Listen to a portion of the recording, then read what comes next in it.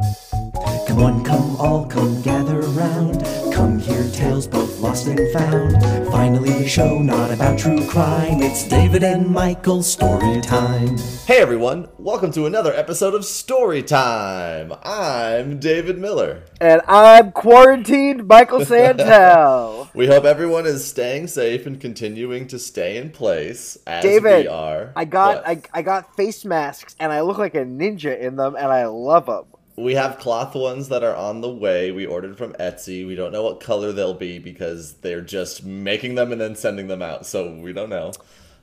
We each have one disposable one that we've used twice, and so we're like, I don't know how much more life we have in these. We have the cloth ones that are black that go around my ear, and then before that I was using a bandana. I think I'm a bandana man. I love bandanas. I like it around my neck. It makes me feel confident. It's nice knowing I have a portable napkin whenever I need it. I really like bandanas. Okay, all right. I didn't. That's a real positive thing coming out of this virus. Yeah. Yeah. Well. Now, yeah. So. Yeah. I'm a little worried about today's episode. Why's that? Well, I'm in my very comfy nook right now. Sure. I'm usually eye contact with you. I'm afraid I'm going to just try not to get too sleepy. In my little nook, you just can't lull me to sleep. You have to be actively listening and ask questions if you need. That'll keep you involved. I appreciate it. Everyone at home, you also ask questions out loud, but just so you know that you're alive. It's just to check in with yourself. It's nice to have a little human interaction, even if it's with yourself. Listen, we're very lucky that we get to be quarantined with people, animals, and animals. I feel like there's a lot of... I just have things to pet. I have other things to talk with in the house. Yeah, we've got 2 cats here and a girlfriend. Right. So we are continuing today in The Prince and the Pauper. Yay! Yeah. So let's just briefly go back over a little review of where we left off. Do you remember? Again, I just keep going back to that big fancy Last time we said this story, we were face to face in person. That's right. Okay, he already ate the dinner and everything was fine with the dinner. That was the episode before. Oh, we met Dad, did all the crazy stuff with his country bumpkin thieving kids. And our real prince, who they think is a poor kid, got named Frou-Frou because he's so fancy. Foo-Foo the First. Foo-Foo the First. That's right. Yeah. That was the last thing we saw. Yeah, and they were all in this little kind of abandoned barn and staying the night there, and it was this traveling band of bandits and beggars and all that kind of stuff, and many of them were lying about that. One guy who pretended to have only one leg actually had 2. One guy who pretended to be blind could see. Yeah, they were a mixture between carny folk and some sort of they're like thieves and ruffians and scoundrels, and they kind of travel around and then they split up, and you'll see. Now, how do I accuse them of having gypsy-like ways without inferring that they themselves are gypsy or part of the Roma? You just talk about what they do without saying the word gypsy. Okay. They travel around. They're like vagrants. Okay, and they steal from people. Yeah, that's how you do it. A lot like vagrants. Yeah, that's how you do that without being inappropriate. Okay. All right, so I don't even have it up. Let me pull it up. I do have it up. It's just get a different tab. Get your story ready. Open the other tab. I have no tabs open. I just have you. So for the last few episodes, we've actually had pretty long chapters where they've had a full chapter and that's the whole episode. Yeah. Today I'm hoping to get through 3 chapters. They're slightly shorter, and they all kind of go together. This also, because it's kind of funny that we're in quarantine because all of these chapters are about kind of different people that he meets and interacts with. So here we go. We get a bunch of bottle episodes. It's all continuing, but sure. So this is chapter 18. And so do you have a prediction of the chapter title? Oh, chapter 18 is called an enchanting encounter. Okay. Chapter 18, The Prince with the Tramps. Oh no, I don't know how enchanting it's gonna be.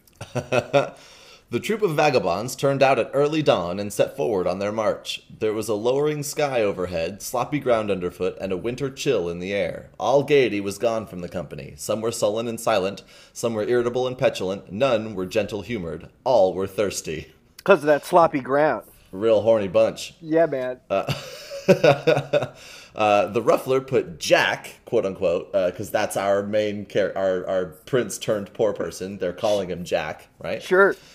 How do I get Jack. the title? How do I get the title of the Ruffler? The Ruffler? Yeah. That's like the leader of the group. Oh, okay, great. That's a great title. He's like the leader guy who they talked to last night. The Ruffler put Jack in Hugo's charge with some brief instructions and commanded John Canty, the asshole dad, to keep away from him and let him alone. He also warned Hugo, the other kid, not to be too rough with the lad. After a while, the weather grew milder, the clouds lifted somewhat. The troops ceased to shiver, and their spirits began to improve. They grew more and more cheerful, and finally began to chaff each other and insult passengers along the highway. This showed that they were awakening to an appreciation of life and its joys once more. The dread in which their sort was held was apparent in the fact that everybody gave them the road, and took their ribald insolences meekly, without venturing to talk back. They snatched linen from hedges, occasionally in full view of the owners, who made no protest, but only seemed grateful that they did not take the hedges too. God damn it! You lose your matching sheet set when the Rufflers come to town. Right? If you're walking along the road and you see them walking by, you walk off to the side of the road, and then they all insult you as you pass by, and you just kind of shake it off. It's not worth talking back. It's not worth it. They're gonna fucking murder you and steal all your linens. By and by, they invaded a small farmhouse and made themselves at home while the trembling farmer and his people swept the larder clean to furnish a breakfast for them. They chucked the housewife and her daughters under the chin whilst receiving the food from their hands, and made coarse jests about them, accompanied with insulting epithets and bursts of hoarse laughter. That's a home invasion. None of this is okay. This is bad now. They went into this farmhouse and made this family make breakfast for them. That's awful. While they touched the chins of the ladies and were like, oh, this one's pretty. Blah, blah, blah, Don't blah. do it. It's bad. They threw bones and vegetables at the farmer and his sons, kept them dodging all the time, and applauded uproariously when a good hit was made. They ended by... Okay, so I don't know what this phrase means, and I tried to look it up, and I couldn't find an answer. David, I am a master at telling you context. Let me hear it. They ended by buttering the head of one of the daughters who resented some of their familiarities. So one of the daughters was like, hey, fuck you for saying that, or whatever. Don't touch me. And they buttered her head. I think Did they literally just put butter, did they throw butter at her? No, I think it means they slapped her back and maybe forth. Battered her? Yeah, you put butter on a piece of toast. That's what I thought, but I was like, that's a kind of an odd phrase. But all right, I tried looking it up, and the internet just kept being like, you mean buttering someone up, to compliment them a bunch? And I was like, no, that's not what these people did. Not what happened. When they took their leave, they threatened to come back and burn the house over the heads of the family if any report of their doings got to the ears of the authorities. Yeah, they threatened to butter that house up if they didn't. If they told anybody. Yeah. About noon, after a long and weary tramp, the gang came to a halt behind a hedge on the outskirts of a considerable village. An hour was allowed for rest, and then the crew scattered themselves abroad to enter the village at different points to ply their various trades. Jack was sent with Hugo. They wandered hither and thither for some time, Hugo watching for opportunities to do a stroke of business, but finding none. So he finally said, I see naught to steal. It is a paltry place. Wherefore, we will beg. When you said the gang, I just pictured a Always Sunny in Philadelphia open, the gang invades a home, and then the music starts playing. It would work just fine. Yeah. So he says, wherefore we will beg, because there's nothing to steal. We, forsooth, follow thy trade, it befits thee, but I will not beg. Thou'lt not beg? Exclaimed Hugo, eyeing the king with surprise. Prithee, since when hast thou reformed? What dost thou mean? Hast thou not begged the streets of London thy whole life? I? Thou idiot! Spare thy compliments, thy stock will last longer. Thy father says thou hast begged all thy days. Mayhap he lied. Peradventure you will even make so bold as to say he lied, scoffed Hugo. Him you call my father? Yes, he lied. Come, play not the merry game of madman so far, mate. Use it for thy amusement, not thy hurt.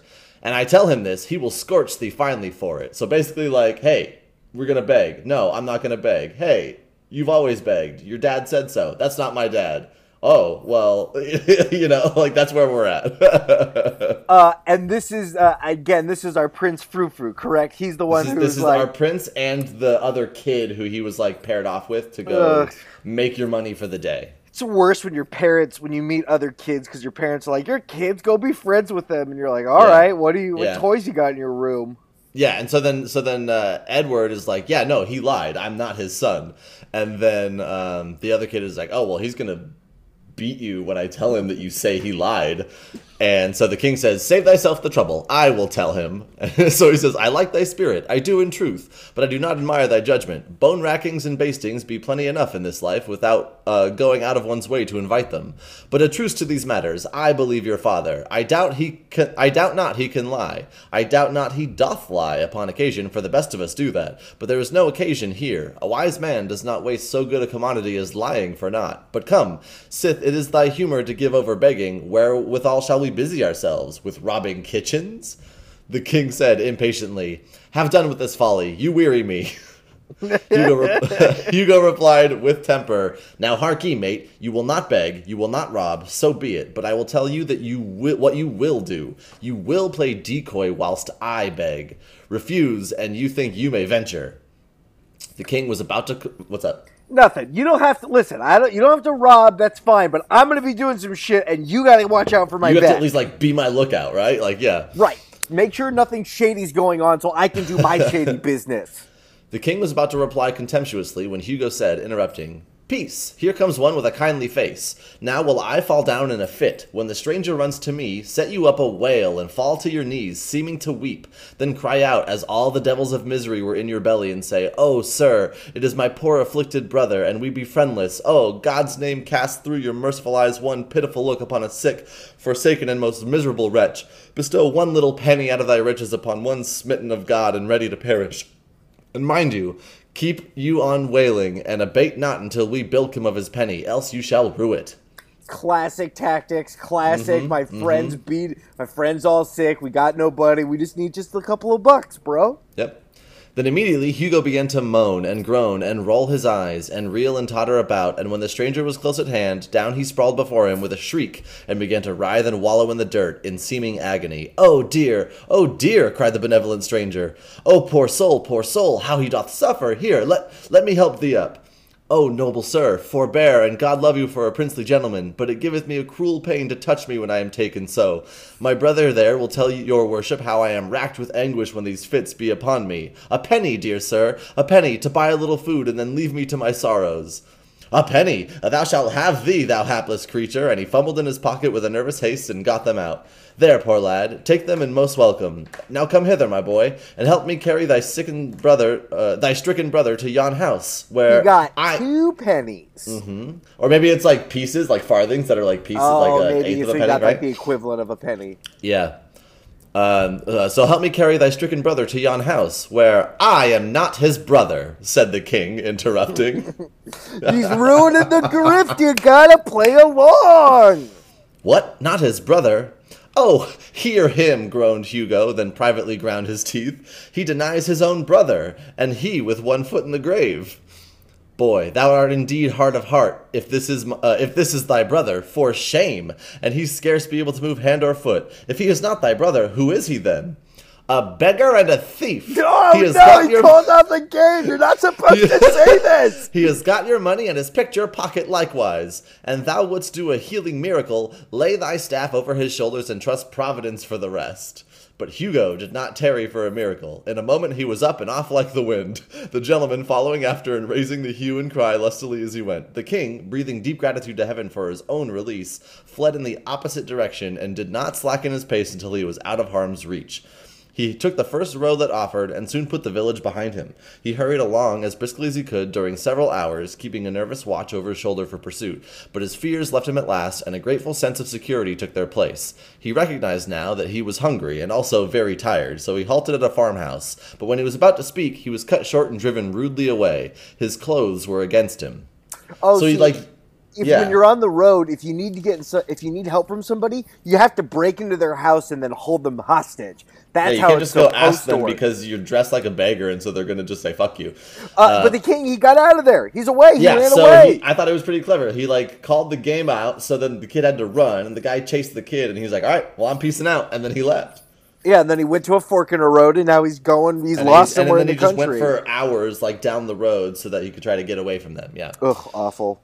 He wandered on, wounded and indignant, and was resolved to put himself in the way of like treatment no more. But hunger is pride's master, so, as the evening drew near, he made an attempt at another farmhouse. But here he fared worse than before, for he was called hard names and was promised arrest as a vagrant, except he moved on promptly. Hard names, they called him. Get out of here, cement face, and your brick eyes! The night came on, chilly and overcast, and still the footsore monarch labored slowly on. He was obliged to keep moving, for every time he sat down to rest, soon he was penetrated to the bone with cold. All his sensations and experiences, as he moved through the solemn gloom and empty vastness of the night, were new and strange to him. At intervals he heard voices approach, pass by, and fade into silence, and as he saw nothing more of the bodies they belonged to, than a sort of formless and drifting blur, there was something spectral and uncanny about it that made him shudder. Occasionally he caught twinkle of a light, always far away, apparently, almost in another world, as if he heard the tinkle of a sheep's bell. It was vague, distant, indistinct. The muffled lowering of herds floated to him on the night wind in vanishing cadences, a mournful sound. Now and then came the complaining howl of a dog over viewless expanses of field and forest. All sounds were remote.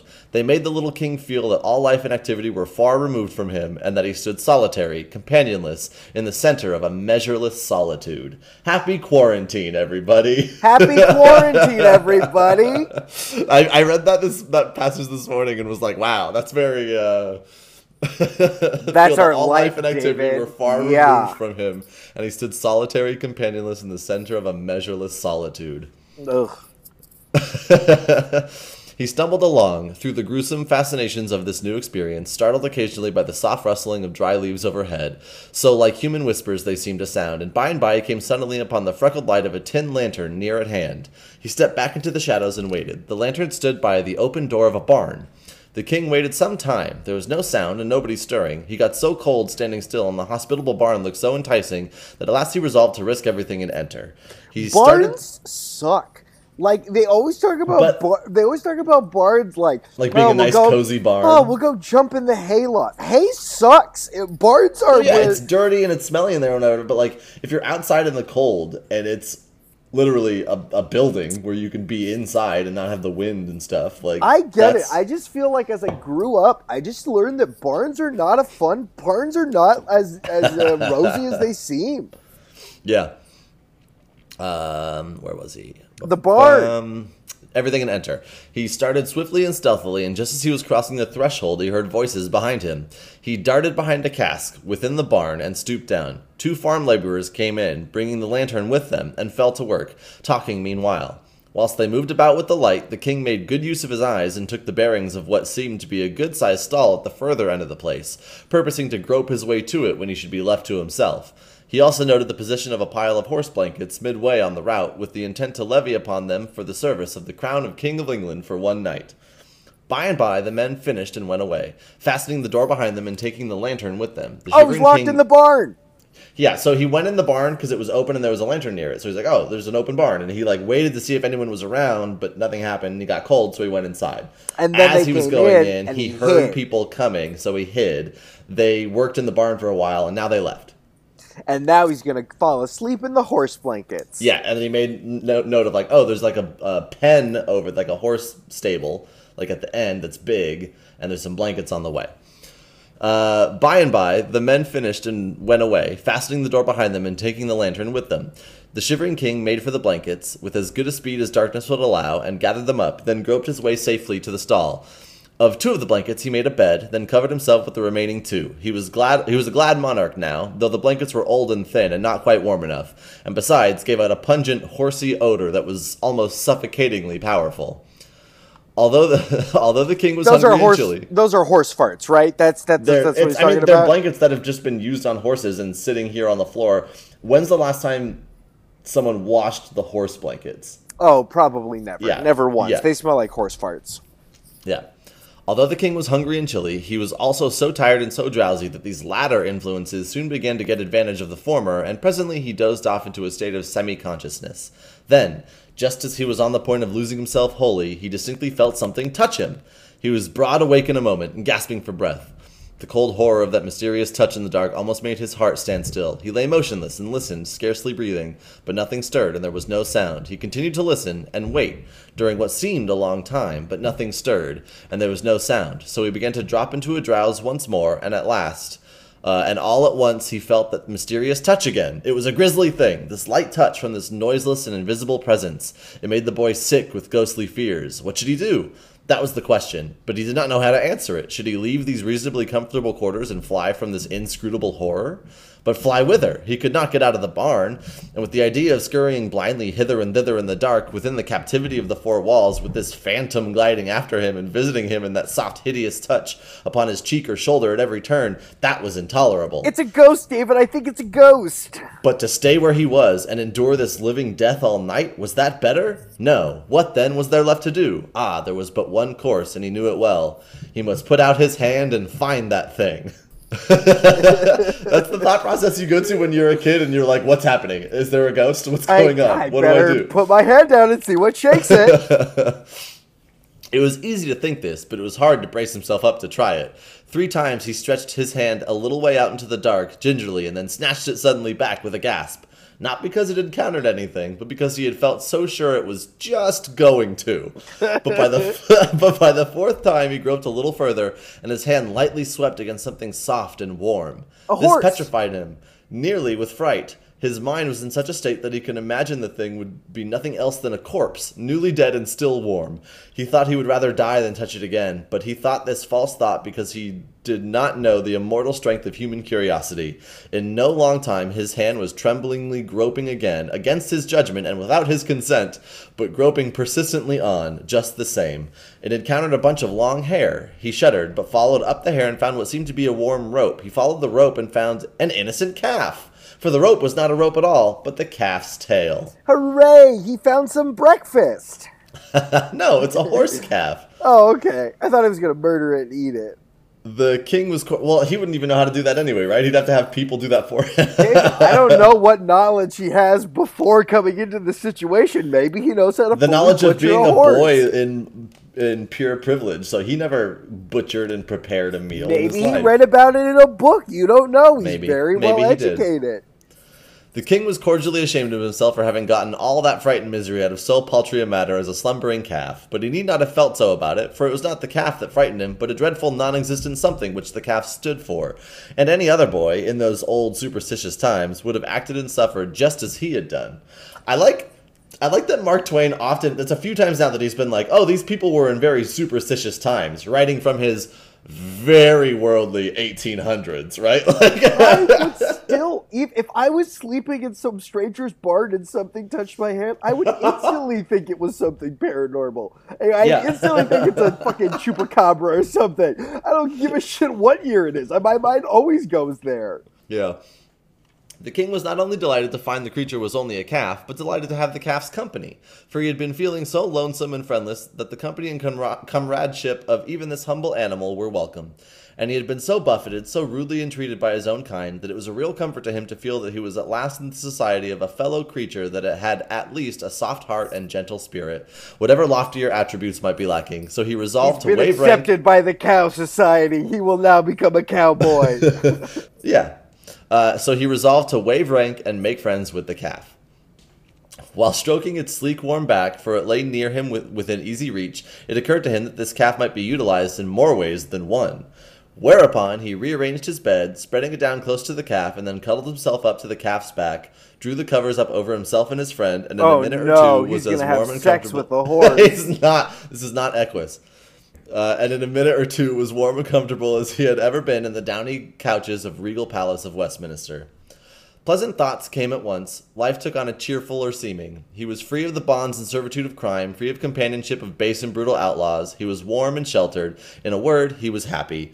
The night wind was rushing. It swept by in fitful gusts that made the old barn quake and rattle, and then its forces died down at intervals and went to moaning and wailing around corners and projections. But it was all music to the king, now that he was snug and comfortable. Let it blow and rage, let it batter and bang, let it moan and wail. He was warm, he minded it not. He only enjoyed it. He merely snuggled closer to his friend in the luxury of warm contentment and drifted blissfully out of consciousness into a deep and dreamless sleep that was full of serenity and peace.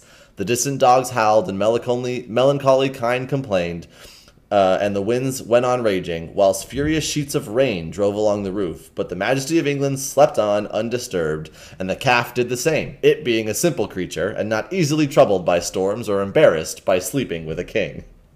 So they did have sex. I feel like you've really hit that point home now. But they're not ashamed about it. They're not ashamed about it. Not ashamed of his horse body at all. I'm so happy that our king finally got a good night's sleep. Like it's been a rough one. Yeah, and a good thing he found this barn because suddenly it started raining and shit. I wonder if he has any horse blankets made of horse in his house. Because he just the horse smell like his favorite couch. I'm just happy. I'm happy he finally had a win. Great, and that's the end of that chapter. So we're on to the next chapter. Chapter 19. Chapter 19. It's called Guess Who's Coming to Dinner, because he's got to go meet that horse family. That's not what it's called, but you're going to be happy with what plays out in this. It's a dinner where he meets the horse family. Well, it would be breakfast, wouldn't it? Well, no. You got to sneak him out the back, David, and you'll see. Chapter 19. The Prince with the Peasants. Oh, okay, great. So the last chapter was the Prince with the Tramps. Now it's the Prince with the Peasants. And that's fine. He can just be poor with peasants. Maybe some peasants will take care of him. When the king awoke in the early morning, he found that a wet but thoughtful rat had crept into the place during the night and made a cozy bed for itself in his bosom. Oh no! So he's sleeping with the horse, but a tiny rat sleeping with him? That's right. Being disturbed now, it scampered away. The boy smiled and said, "Poor fool, why so fearful? I am as forlorn as thou. 'Twould be a sham in me to hurt the helpless, who am myself so helpless. Moreover, I owe you thanks for a good omen, for when a king has fallen so low that the very rats do make a bed of him, it surely meaneth that his fortunes be upon the turn, since it is plain he can no lower go." So he's like, all right, cool, that's fine. He's not worried about the rat. Didn't bite me to death, so I guess my luck's turning around. Yeah. Okay. He got up and stepped out of the stall, and just then he heard the sound of children's voices. The barn door opened, and a couple of little girls came in. Soon they saw him. As soon as they saw him, their talking and laughing ceased, and they stopped and stood still, gazing at him with strong curiosity. They presently began to whisper together, and as they approached nearer and stopped again to gaze and whisper, "I believe he's a horse fucker. Yes, I believe he's a horse fucker." By and by, they gathered courage and began to discuss him aloud. One said, "He hath a comely face." The other added, "And pretty hair, but is ill clothed enough, and how starved he looketh." They came still nearer, sidling shyly around and about him, examining him minutely from all points, as if he were some strange new kind of animal, but warily and watchfully the while, as if they half feared he might be a sort of animal that would bite upon occasion. Finally they halted before him, holding each other's hands for protection, and took a satisfying stare with their innocent eyes. One of them plucked up her courage, and inquired with the honest directness, "Who art thou, boy?" "I am the king," was the grave answer. Oh no, he's crazy, this poor beggar boy. The children gave a little start, and their eyes spread themselves wide open and remained so during a speechless half-minute. Then the curiosity broke the silence. "The king? What king?" "The King of England." The children looked at each other, and then at him, and then at each other again, wonderingly, perplexedly, and then one said, "Didst hear him, Marjorie? He said he is the king. Can that be true?"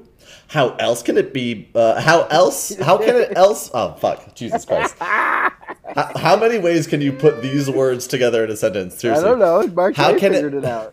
How can it be else but true, Prissy? Would he say a lie? For look you, Prissy, and it were not true, it would be a lie. Surely it would be. Now think on it. For all things that be not true be lies. Thou canst make not else out of it. It was a good tight argument, without a leak in it anywhere. Well, this Prissy really is a good lawyer. and it left Prissy's half-doubts not a leg to stand on. She considered a moment, and then put the king upon his honor with the simple remark, "If thou art truly the king, then I believe thee. I am truly the king." This settled the matter. Children get it. He said it. It's got to be true. He said it. It's got to be true. And so if he's truly the king, then she should believe him. And so, she does. His Majesty's royalty was accepted without further question or discussion, and the two little girls began at once to inquire into how he came to be where he was, and how he came to be so unroyally clad, and whither he was bound, and all about his affairs. It was a mighty relief to him to pour out his troubles where they would not be scoffed at or doubted, so he told his whole tale with feeling, forgetting even his hunger for the time, and it was received with the deepest and tenderest of sympathy by the gentle little maids. But when he got down to his latest experiences, and they learned how long he had been without food, they cut him short and hurried him away to the farmhouse to find a breakfast for him. The king was cheerful and happy now, and said to himself, "When I am come to mine own again, I will always honor little children, remembering how that these trusted and believed in me when in my time of trouble, whilst they that were older and thought themselves wiser mocked me and held me for a liar." I mean, does he understand the position, though, that he's putting people in? I mean, I feel for everyone in this situation. Yay for the little girls, but I get it. If some little kid said, "I'm the fucking prince," I'd say, "You a liar, kid. Go find your parents." Yeah. Yeah. The children's mother received the king kindly and was full of pity, for his forlorn condition and apparently crazed intellect touched her womanly heart. She was a widow and rather poor, and consequently she had seen trouble enough to enable her to feel for the unfortunate. She imagined that the demented boy had wandered away from his friends or keepers, so she tried to find out whence he had come, in order she might make measures to return him. But all her references to neighboring towns and villages, and all her inquiries into the same line went for nothing. The boy's face, and his answers too, showed that the things she was talking of were not familiar to him. He spoke earnestly and simply about court matters, and broke down more than once when speaking of the late king, his father. But whenever the conversation changed to baser topics, he lost interest and became silent. The woman was mightily puzzled, but she did not give up. As she proceeded with her cooking, she set herself to contriving devices to surprise the boy into betraying his real secret. She talked about cattle. He showed no concern. Then about sheep. The same result. So her guess that he had been a shepherd boy was an error. She talked about mills and about weavers, tinkers, smiths, trades and tradesmen of all sorts. About bedlam and jails and charitable retreats. But no matter, she was baffled at all tailor, points. Soldier, spy, none of them work.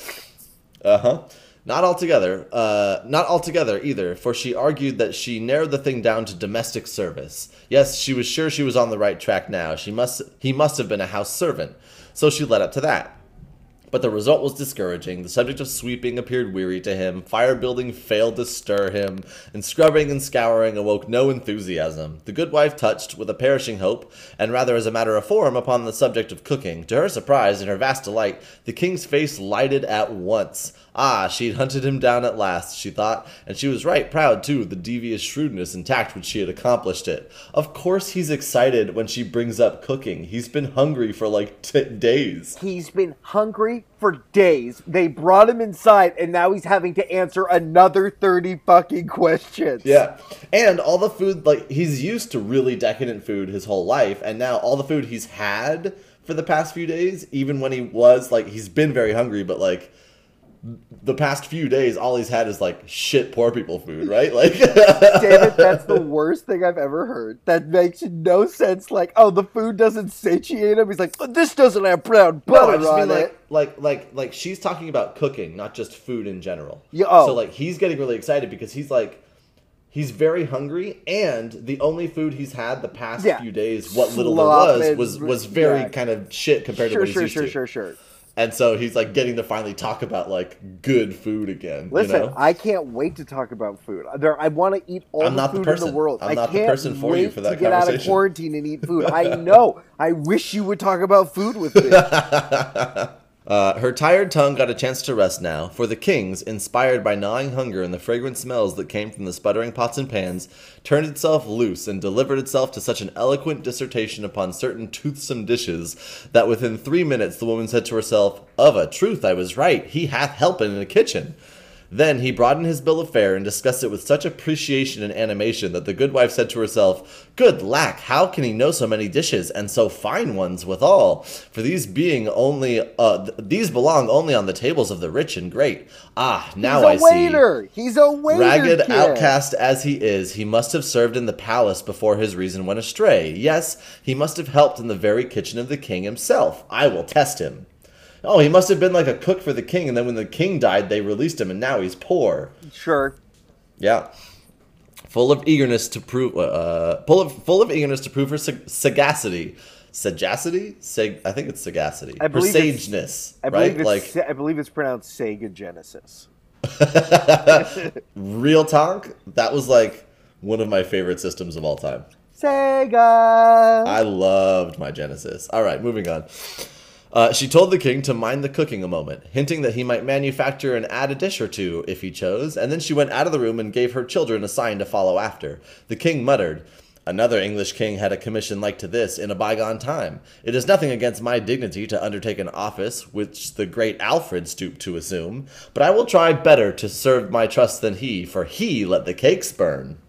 Okay, so he's... Little British history for you there. Yeah, Alfred the Great. Yeah, there was he a story of how cooking and stuff like that. Well, Yeah, there was a story I think sometimes of once how he had to watch over the cooking. Not that he liked to, but he had to do it one day, and he stooped to that level. And Alfred the Great, he let the cakes burn. He wasn't that great when it came to cake watching, now was he? Yeah. The intent was good, but the performance was not answerable to it, for this king, like the other one, soon fell into deep thinkings concerning his vast affairs, and the same calamity resulted. The cookery got burned. Oh no, he fucked up again! The woman returned in time to save the breakfast from entire destruction, and she promptly brought the king out of his dreams with a brisk and cordial tongue lashing. Then, seeing how troubled he was over his violated trust, she softened at once, and was all goodness and gentleness toward him. The boy made a hearty and satisfying meal, and was greatly refreshed and gladdened by it. It was a meal which was distinguished by the curious feature that rank was waived on both sides, yet neither recipient of the favor was aware that it had been extended. The good wife had intended to feed this young tramp with broken victuals in a corner, like any other tramp like a dog. But she was so remorseful for the scolding she had given him that she did what she could to atone for it by allowing him to sit at the family table and eat with his betters, on ostensible terms of equality with them. And the king, on his side, was so remorseful for having broken his trust after the family had been so kind to him that he forced himself to atone for it by humbling himself to the family level instead of requiring the woman and her children to stand and wait upon him while he occupied their table in a solitary state. All right, kid. Due to his birth and dignity. It does us all good to unbend sometimes. Yeah, that is a note from Mark Twain, just saying it does us all good to unbend. Yeah, I get it. Poor kid. This good woman was made happy all the day long by the applauses which she got out of herself for her magnanimous condescension to a tramp, and the king was just as self-complacent over his gracious humility towards a humble peasant woman. They both felt so proud of themselves for bringing themselves down or treating the other person as an equal. Imagine that. Listen, treat others the way you want to be treated. It's going to work.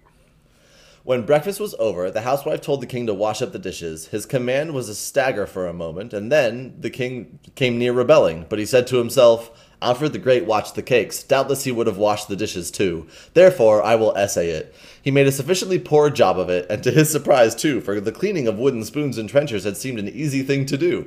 It was a tedious and troublesome piece of work, but he finished at last. He was becoming impatient to get away on his journey now, however. However, he was not to lose this thrifty dame's society so easily. She furnished him some little odds and ends of employment, which he got through with after a fair fashion, and with some credit. And then she set him and the little girls to paring some winter apples, but he was so awkward at this service that she retired him from it and gave him a butcher's knife to grind. Afterwards, she kept him carding wool until he began to think that he had laid the good King Alfred out far enough in the shade for the present in the matter of showy menial heroisms that would read picturesquely in storybooks and histories. And that was quite a sentence. And so he was half-minded to resign. Yeah, he's done. Move on. Yeah. He's been doing chores for them all day, trying to he's work for his meal and keep. He's done enough. And when he was half-minded to resign, and when just after the noonday dinner, the good wife gave him a basket of kittens to drown, he did resign. He didn't want to drink. What the fuck? I knew we were gonna get here. Yeah. She gave him a basket of kittens to drown. Because there was too many kittens on the We farm. have too many kittens. We can't have all these kittens. We need like a cat. Which one of the kids wants the job? They're like, I want to drown the kittens. Mom, you never let me drown the kittens. None. I think she gave it to him to do. Probably because she knows her kids won't want to do it. Oh my God. He didn't want it. He's like, no, I'm done working. So he's like, I think this is the time for me to leave. Yeah. Poor fucking cats, man. What a rough break. At least he was just going to resign, for he felt that he must draw the line somewhere, and it seemed to him that to draw it at kitten drowning was about the right thing. When there was an interruption. The interruption was John Canty, with a peddler's pack on his back, and Hugo. Oh no! He'll drown those kittens, though, for a good pretty penny, too. Well, we don't want to be found by him. We escaped them already. Twice now. The kid's got to hide back in the barn with the horse, his lover. The king discovered these rascals approaching the front gate before they had had a chance to see him. So he said nothing about drawing the line, but took up his basket of kittens and stepped quietly out the back way without a word. God damn it, he's going to kill the kittens! He left the creatures in an outhouse and hurried on into a narrow lane at the rear. So he just left the cats out, or in an outhouse, actually, at the toilet. And then left. I feel bad for the cats that are in the shit house. I also feel bad for whichever person goes to the kitten cat house and then starts hearing all the kitties moaning and then thinks there's a ghost in the outhouse, because that's going to be a rough day for them. That is the end of that chapter. Hooray! So he escaped the farmhouse and he escaped from Canty and Hugo without being seen. I mean, escaped, quote unquote. He's out of there, but they're like close to him though. They could like find him if they were to go another direction. Yeah, and I would bet I don't know, but I would bet if they do have a conversation with this woman and these kids, then they're gonna be like, oh yeah, we just had a little vagrant boy who said he was the king, and then he blah blah blah blah, and they're gonna be like, ah. Yeah, so many travelers in one day. Oh boy. Okay, what's the next chapter? Chapter 20. 20 is... Now remember, the last two chapters have had a certain format to the title. The first was The Prince and the Tramps. The second was The Prince and the Peasants. This one's called The Prince and the Local Town Officials. The Prince and the Hermit. Oh, cool. He's going to meet a man in the woods. And then he's going to be... David, hermit's like a quarantined person. We're hermits now. Yeah. Rich people in England used to let hermits live on their land because they would be like near the earth and have druid-like powers and stuff like that. And they'd be super fun, yeah. Yeah, but they just had free room and board. Yeah. You'll find this guy interesting. And I don't know what will happen. We're going to have a pretty good cliffhanger, I think, at the end of it. So here we go. The high hedge hid him from the house now, and so, under the impulse of a deadly fright, he let out all his forces and sped toward a wood in the distance. He never looked back until he'd almost gained the shelter of the forest, and then he turned and descried two figures in the distance. That was sufficient. He did not wait to scan them critically, but hurried on, and never abated his pace until he was far within the twilight depths of the wood. Then he stopped, being persuaded that he was now tolerably safe. He listened intently, but the stillness was profound and solemn, awful even, and depressing to the spirits.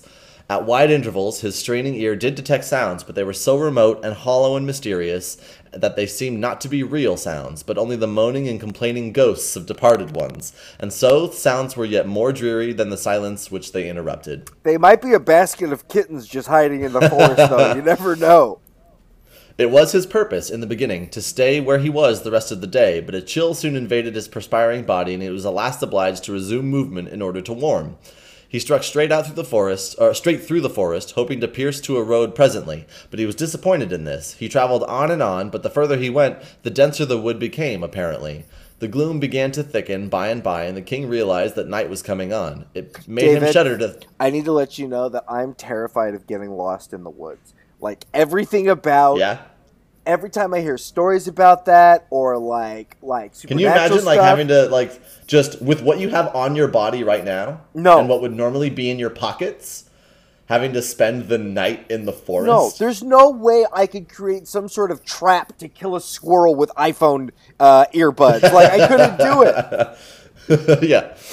Did you ever read Hatchet? Yes, I've read Hatchet. I know about Hatchet. It's all of this is awful. Fucking bears live out in there, all that shit. Or you get your hand caught in a rock and you gotta chop off your arm. It's all awful. Yeah. So he realized that night was coming on. It made him shudder to think of spending it in such an uncanny place, so he tried to hurry faster, but he only made the less speed, for he could not now see well enough to choose his steps judiciously. Consequently, he began tripping over roots and tangling himself in vines and briars. And how glad he was when at last he came upon a glimmer of light. He approached it warily, stopping often to look about him and listen. It came from an unglazed window opening in a shabby little hut. He heard a voice now and felt a disposition to run and hide, but he changed his mind at once, for this voice was praying, evidently. He glided to the one window of the hut, raised himself on tiptoe, and stole a glance within. The room was small. Its floor was the natural earth, beaten hard by use, and in a corner was a bed of rushes and a ragged blanket or two. Near it was a pail, a cup, a basin, and 2 or 3 pots and pans. What do you think the pail is for? It's either like a water pail or it's a pooping pail. I think it's a pooping pail. Yeah, he probably poops outside. Because he has a basin. He has a basin for water. Oh, maybe it's a pee-pee. Maybe it's a pee-pee bucket. There was a short bench and a 3-legged stool, and on the hearth the remains of a fire were smoldering. Before a shrine, which was lighted by a single candle, knelt an aged man on an old wooden box. At his side lay open a book and a human skull. The man was of large, bony frame. Fuck? His hair and whiskers were very long and snowy white. He was clothed in a robe of sheepskins, which reached from his neck to his heels. "A holy hermit," said the king to himself. "Now I am indeed fortunate." The hermit rose from his knees. The king knocked. A deep voice responded, "Enter, but leave sin behind, for the ground whereon thou shalt stand is holy." Oh, he can't remove the cup from the hut or it'll explode. The king entered and paused. The hermit turned a pair of gleaming, unrestful eyes upon him and said, "Who art thou?" "I am the king," came the answer with placid simplicity. "Welcome, king," cried the hermit with enthusiasm. Then, bustling about with feverish activity and constantly saying, "Welcome, welcome," he arranged his bench, seated the king on it by the hearth, threw some on the fire, and finally fell to pacing the floor with a nervous stride. Ugh, these religious zealots, you know, it's like, right, I'm happy he's here, but I was just burning people on his fire, David? Why would these homeless... You know that it means bundle of sticks. I do know. I read about it in the story where that guy was, he hid in the bundles on his back. Yeah. The devil is a devil or something. A Mean in the Ghoul? Was that a Mean in the Ghoul? No, I think it was the one with, I think it's the Devil's City Brother? Oh, I think it was Big Klaus, Little Klaus. I think you know what? It was. There was bundles of wood.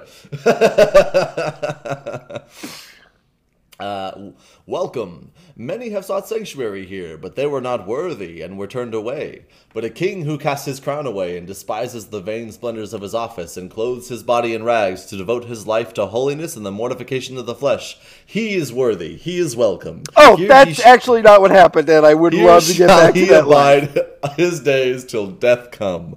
The king hastened to interrupt and explain, but the hermit paid no attention to him, did not even hear him apparently, but went right on with his talk with a raised voice and growing energy. "And thou shalt be at peace here. None shall find out thy refuge to disquiet thee with supplications to return to that empty and foolish life which God hath moved thee to abandon. Thou shalt pray here, thou shalt study the book, thou shalt meditate upon the follies and delusions of this world, and upon the sublimities of the world to come. Thou shalt feed upon crusts and herbs, and scourge thy body with whips daily to purify thy soul. Thou shalt wear a hair shirt next to thy skin. Thou shalt drink water only, and thou shalt be at peace, yes, wholly at peace. For whoso comes to seek thee shall go away again baffled. He shall not find thee, and he shall not molest thee." The old man, still pacing back and forth, ceased to speak aloud and began to mutter. The king seized this opportunity to state his case, and he did it with an eloquence inspired by uneasiness and apprehension. But the hermit went on muttering and gave no heed, and still muttering, he approached the king and said impressively, "Shh! I will tell you a secret." Oh, no! He bent down to impart it, but checked himself, assumed a listening attitude. After a moment or two, he went on tiptoe to the window opening, put his head out and peered around in the gloaming, and then came tiptoeing back again, put his face close down to the king's, and whispered, "I am an archangel." What? He's a crazy guy.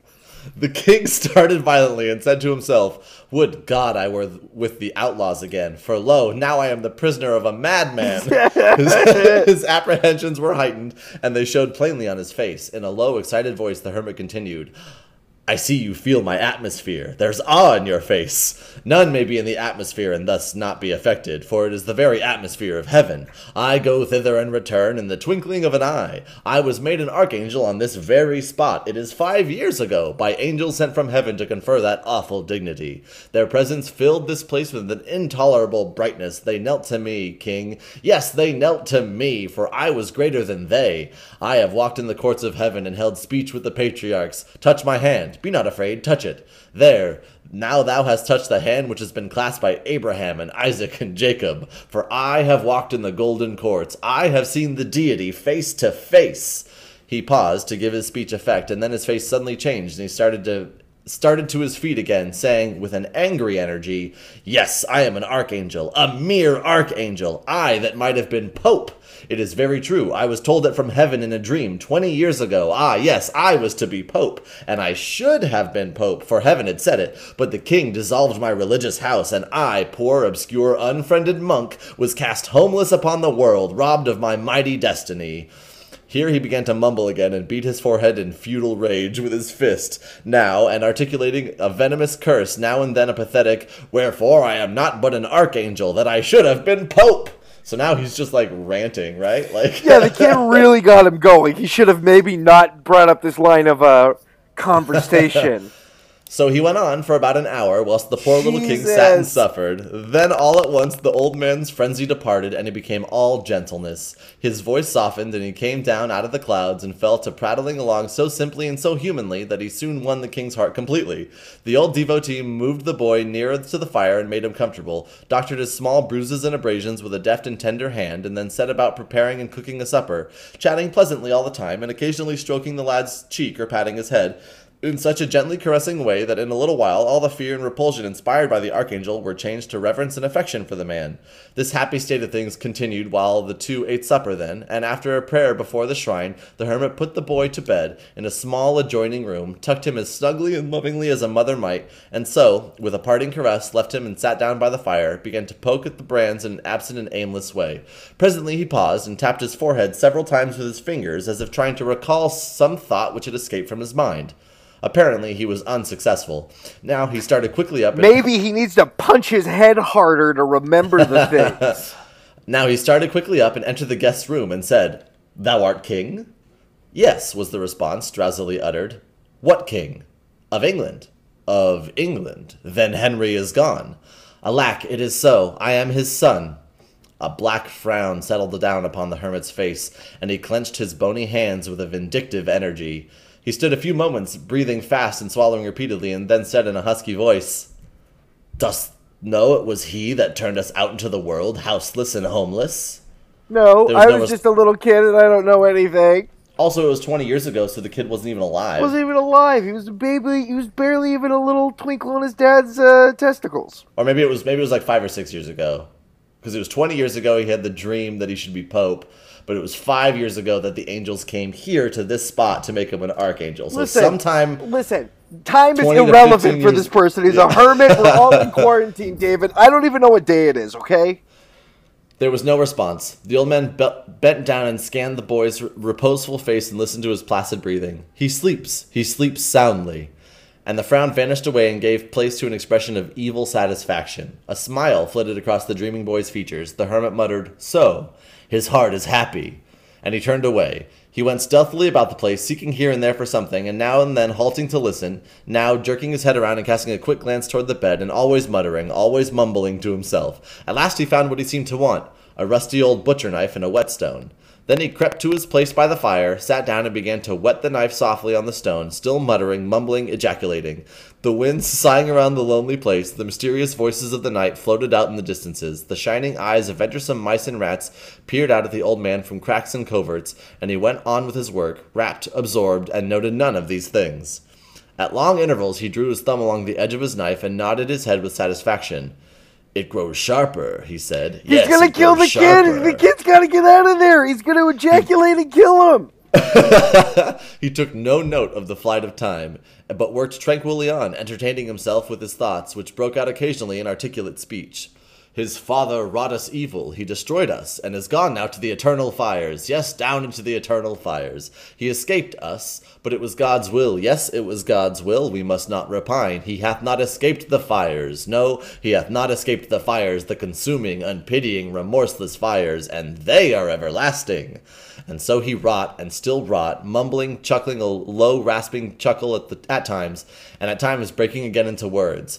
It was his father that did it all. I am but an archangel, but for him I should be pope. The king stirred. The hermit sprang noiselessly to the bedside and went down upon his knees, bending over the prostrate form with his knife uplifted. The boy stirred again. His eyes came open for an instant, but there was no speculation in them. They saw nothing. The next moment, his tranquil breathing showed that his sleep was sound once more. The hermit watched and listened for a time, keeping his position and scarcely breathing. Then he slowly lowered his arms, presently crept away, saying, "It is long past midnight. It is not best that he should cry out, lest by accident someone be passing." He glided about in his hovel, gathering a rag here, a thong there, and another one yonder. Then he returned, and by careful and gentle handling he managed to tie the king's ankles together without waking him. Next, he essayed to tie the wrists. He made several attempts to cross them. David, I don't like what's happening. What's going to happen to our poor little prince? Next, he essayed to tie the wrists. He made several attempts to cross them, but the boy always drew one hand away or the other away, just as the cord was ready to be applied. They're always moving their wrists. It's so hard to bind people. But at last, when the archangel was almost ready to despair, the boy crossed his hands himself, and the next moment they were bound. Almost like God wanted this to happen, David. Now a bandage was passed under the sleeper's chin and brought up over his head and tied fast. And so softly, so gradually, and so deftly were the knots drawn together and compacted that the boy slept peacefully through it all without stirring. To be continued. Oh no! What's gonna happen to him? Yeah, so this whole hermit time took a real turn. This is a very dark turn. I thought it was going to be like friendly hermit finally gets a chance. Someone was going to be like, "Oh, let me help you on your way." And nope, this guy was done wrong by the king. Straight up horror movie. This is a bad thing. This is the fairy tale. This is the kid we teach other kids. Don't go to a hermit's house. Yeah. Oh, okay. So like. I do think what's going to happen is that the prince's friend guy is going to come along the road and murder this guy. But, like, I don't know if that's going to happen or not. Okay, because you said that, I have to go to where I have the link because I didn't copy this over. But let me tell you, I did see the title of the next chapter. Yeah, give me a little tease, David. Give me a little tease. Okay. So what did you just say has happened? Is that the prince's friend, like Hendon, right? Yeah, he's going to, like, go down he's going to be, like, going through the forest or something. He's going to find this place. He's going to save this king. He's going to murder this archangel. Son of a bitch. The title of chapter 21 is called Hendon to the Rescue. Yay! So I guess I didn't let that cliffhanger last too long. That cliffhanger lasted all but 2.5 minutes, David.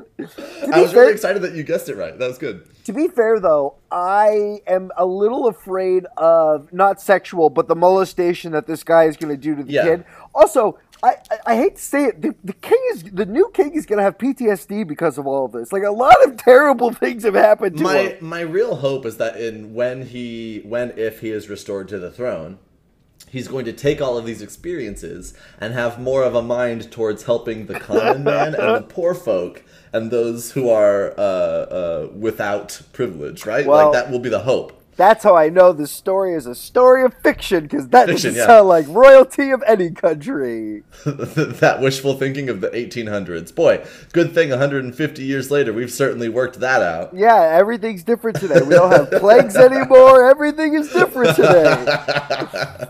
Well, David, right, I appreciate you lifting my spirits. I want to know more. This is a good cliffhanger. I want to know what's going to happen. It's a good story, right? Yeah. Also, if you would have told me that this kid was going to meet a druid in a forest who was going to tell him that he's a crazy person and then tie him up while he's sleeping, would have had no idea that this was going to happen. David, I think this Prince of the Pauper thing really should be a movie. I'm telling you, it's so good. There are movies about it. There definitely are movies. I don't think there's any movies with this crazy guy in the hole. There is an old one on, like, Disney Plus, like Amazon, or it might be Disney actually. Yeah, I think it is Disney Plus. That's like from the 60s or 70s or something. Listen, we might need to speed these stories up so I can watch that movie and compare and contrast. But until I know it, I'm not going to spoil all of this. Well, I'm doing the best I can. You're doing great. He wrote a lot of words, this guy. Let's go to Mark lessons, Twain. David. All right. Lessons.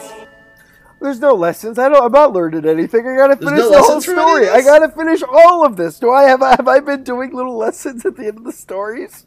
Well, think about the first chapter when he was made to try to help the kid beg and steal, right? And he didn't. Okay, so I guess the lesson there is you run your own plan. Listen, you can have a plan A, a plan B, and a plan C. I think the lesson there is you gotta have a plan D. If you have a certain set of ideals or values that you hold to, and someone is like, "No, you have to do this," like stick by your shit, right? If you encounter something that you think is paranormal, investigate it, because it probably is just like a normal. It's probably just a squeaky door or a horse. You're probably more afraid than you should be, especially if you don't know all the information. Mm-hmm. That's a good lesson. Listen, people need to know that we have a problem. You need to spade and neuter your animals, or we're just going to drown them in the river. That's just something that's going to happen. They're going to get drowned. Yes. And also with your cats, don't have an outdoor cat. I'm just going to go to this. This is how stray cats happen, is you have an outdoor cat, and it goes and fucks or gets fucked another cat. And then babies happen, because that's how babies happen. That's how babies happen. And then I don't like the way this sounds, but I'm gonna have to say it because you don't trust hermits. Listen, there's a reason why I think you need to find out why they're living out there before you enter into their hobble holes. I think we're getting conflicting lessons on this thing, because I have both the lesson of you can trust the kindness of strangers, right? The woman and the children gave him breakfast, were very nice, like everything was great. But then the hermit's going to try to kill him, and the vagabonds were terrible, David, right? David, I don't think there's any conflicting information here. I believe what you're saying is trust women and children, and don't trust men. Don't trust men. Men are awful. That's basically the thing. Sierra's looking at me from across the room, shaking her head. Yeah, don't trust men. I think that's the biggest takeaway. Have we had any bad women? Oh, we have. We've had the grandma to him who gave him the worst beating of his life. Yeah, but like she has other. But other than that, every other woman in the story has been like a saint. A saint, a wonderful saint, and I would say we should believe 99% of women, because sometimes there's a mean old witchy woman out there.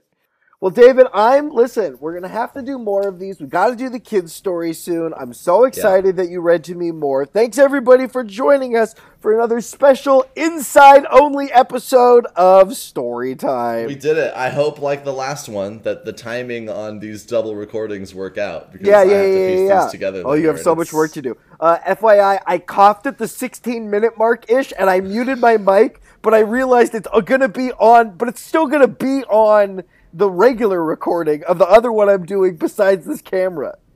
What? Because you're both the call we're on and you're recording are recording through the same mic, right? Ooh, they should. See, David, I don't know. If you muted your mic, then you muted in the recording. I'm just letting you know, okay? Just the people don't need to know this part of the... Wonderful. I'm Michael Santel. I'm David Miller. Thank you so much for listening. Everybody, keep safe. Wash your hands. Put your masks on. Look like Sub-Zero from Mortal Kombat. It's totally cool. Put your masks on now. It is the recommendation. Don't. It does feel weird the first time you do it. You feel like you might be like, am I taking this too far? No, you're not. No, it's fine. We're all doing it. You are being a reminder to the other people of what they should be doing. You be the good example. Gives you shit for it, you just tell them to go fuck themselves and tell them that David Miller and Michael Santel said so. Yeah, if someone gives you shit, tell them to say, open up your mask. And then when they open up, spit in their mouth and don't do that. No, don't do that. That's not what we're advising you to do. Me and David need to talk about strategies off air then. All right. That's it for us. All right, let's go. Cower back in our bedrooms. I'll talk to you later. All right. Okay, bye. Bye. That's our show, thanks for coming round. Don't be sad, no need to frown. We'll have more stories, don't throw a fit. Goodbye one and all, and we'll see you in a bit. If someone gives you shit, just tell them about our podcast. Tell them about our podcast. Yeah, tell them to read about the Bible, because that's all bullshit, and we need to depend on people, everybody. Wash your hands, keep everyone safe.